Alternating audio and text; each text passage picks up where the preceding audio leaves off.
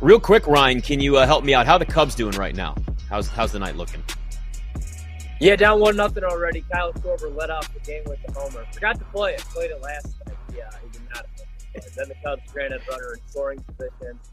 So that's how my night's starting off, 1-0. And that's the only thing that's not looking good right now. So I asked you who was going to be the team to screw me tonight. It's going to end up being the Cubs. I know it. Yeah. Of course it is. It's a regular thing. It's a regular thing. Tristan, I feel like, would you say it's every night or every other night that it's something with the Cubs and him? I think I'd go almost every night. Like more than every other night, but not every night. There you go. What's the in-between on that, right? Whatever we can put on the in-between is that.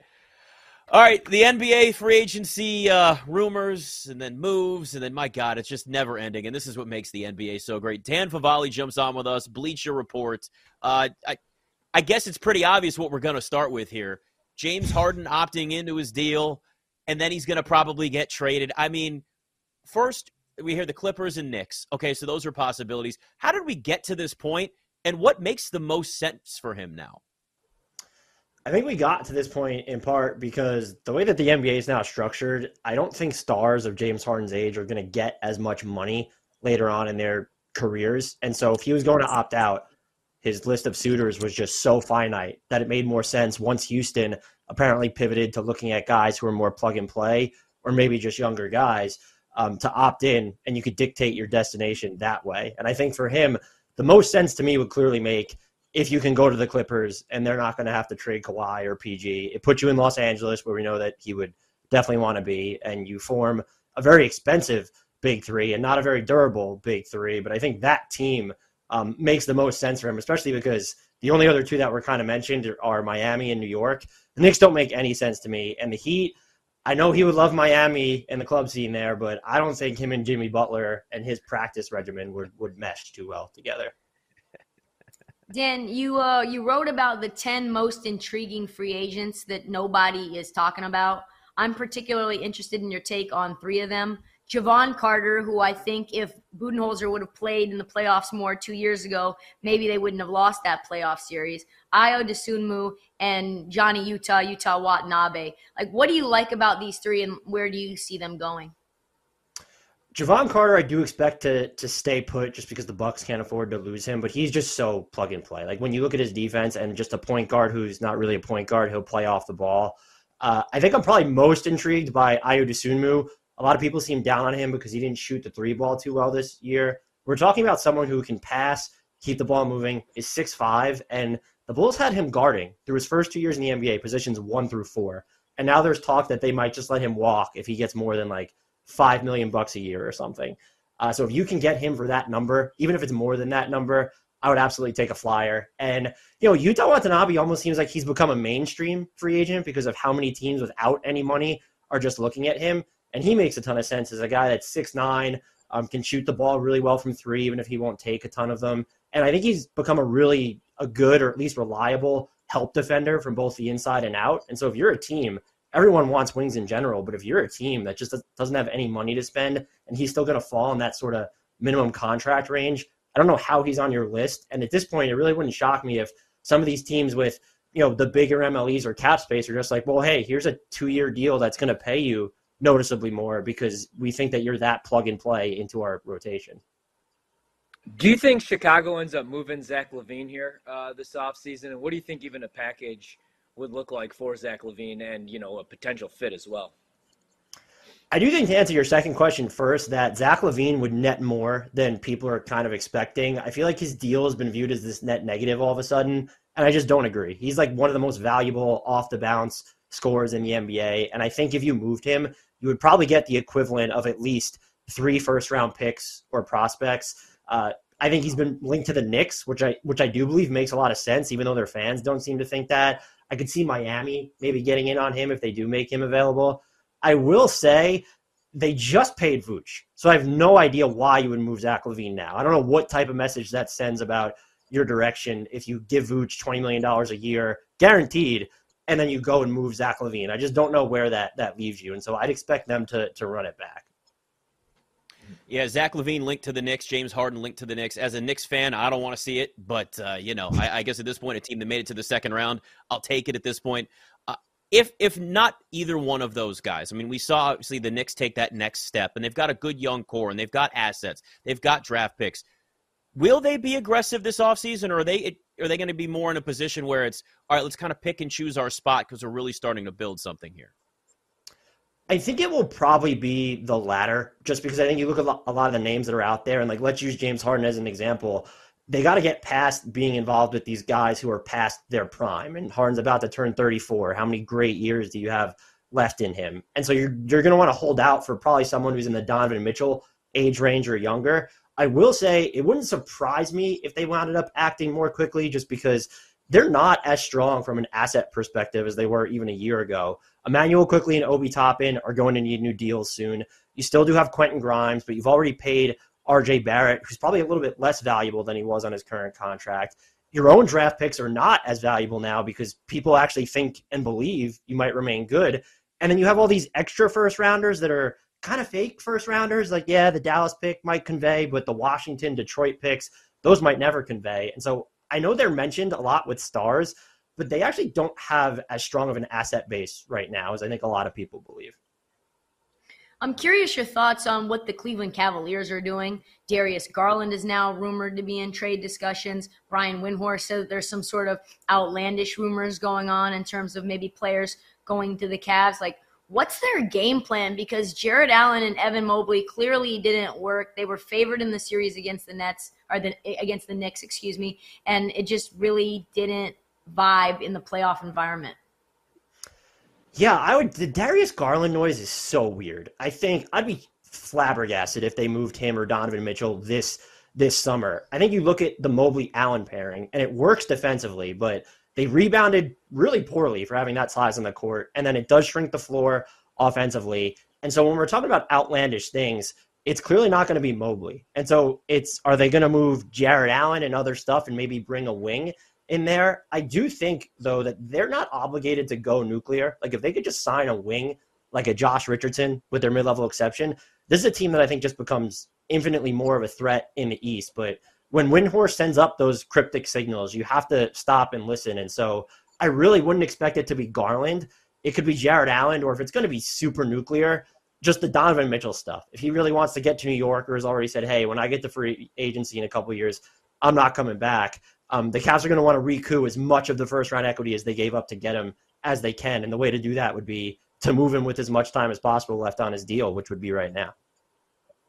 Kyrie's going to take a meeting with the Suns. Do you think he actually ends up in Phoenix? I don't know how they would make that work financially, or do you think he's back in Dallas?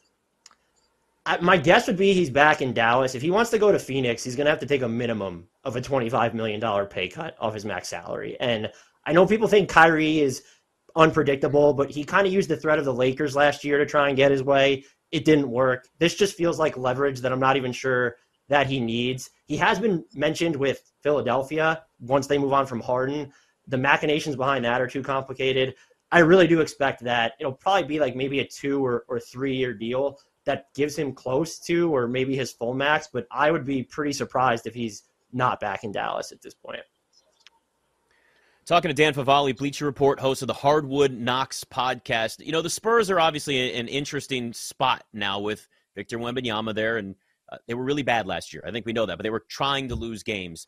Is there a chance now, we don't have win totals out yet for the NBA, obviously, but is there a chance that this is a team that maybe pulls in a couple of surprise free agent moves or maybe a couple of decently aggressive trades or just something that takes them from, you know, the team last year that was obviously trying to lose to, I don't know, maybe even just somewhere where you win 34, 35 games? Yeah, I think there's a chance they just get there because Wembanyama is that good. We kind of saw it when Luka Doncic comes into the league, and he's just immediately ready. And if you're going to play him heavy minutes, I don't know what they anticipate his workload to be, and he's as transformative, specifically on defense, as he's supposed to be, I think you immediately vault into, hey, maybe 38-plus win territory. It's interesting to consider, well, why not go out and try and sign even one impact veteran? Maybe it's a Fred VanVleet to organize your offense, or a Brook Lopez. Just give him the short-term windfall to pair him next to Wemby. That would significantly elevate their ceiling if Wemby is who we think he is. It would just be so out of character for the organization. And it's almost a little bit upsetting from a basketball fan's perspective because it feels like they're in a position to be good right away. I would expect, however, them to probably use their cap space kind of like we've seen OKC and Utah use theirs so far, where they're soaking up some unwanted contracts that are either attached to something or they're taking a flyer on a player who's considered a distressed asset himself at this point. Yeah, you mentioned OKC. I'm curious your thoughts about the jump for OKC this year. Obviously, Chet's been with the team the entire year, recovering from injury. They draft Cason Wallace out of Kentucky. Kentucky guards outperform their draft stock a lot in the NBA, but they have now a ton of guards. Are they maybe going to be looking to move some guys out? Like, is Cason Wallace kind of at the end of the bench? Like, what's their strategy, you think, for this season? Yeah, I honestly don't know. And your point about the guards is just so salient. I wouldn't expect Cason Wallace to play that much right now, just with Giddey, Lou Dort, and SGA there. They do have like 16 players under contract, so they're going to have to trim that down. Maybe they're ripe for a consolidation trade. I honestly don't know what's in store. A name long-term for them that I would just monitor, and it's sacrilegious to suggest in Oklahoma City, is just Lou Dort. He's on a great contract. He's just massive defensively. And if they're ever looking to, one, make a consolidation trade or just open up more time, if they don't want to pay him or if they just want to make themselves more flexible in the backcourt, that's just sort of the name, the larger salary on their books that they could potentially move. And I'm sure there are teams right now that would give up at least 2 first-round picks for him. Wow. Dan, we still got about 2 minutes. Where are you at with the Pelicans? Because we pop up the Western Conference odds right now, and they're 22-1, which is kind of hard to believe because they look so good before, obviously, like Zion got hurt again. And you worry about his health, but I like Brandon Ingram. I like a guy like Trey Murphy, and they're still really deep. They got a bunch of talent. Where are you at with the Pelicans, though? You think, maybe they could bounce back next season and be a playoff team?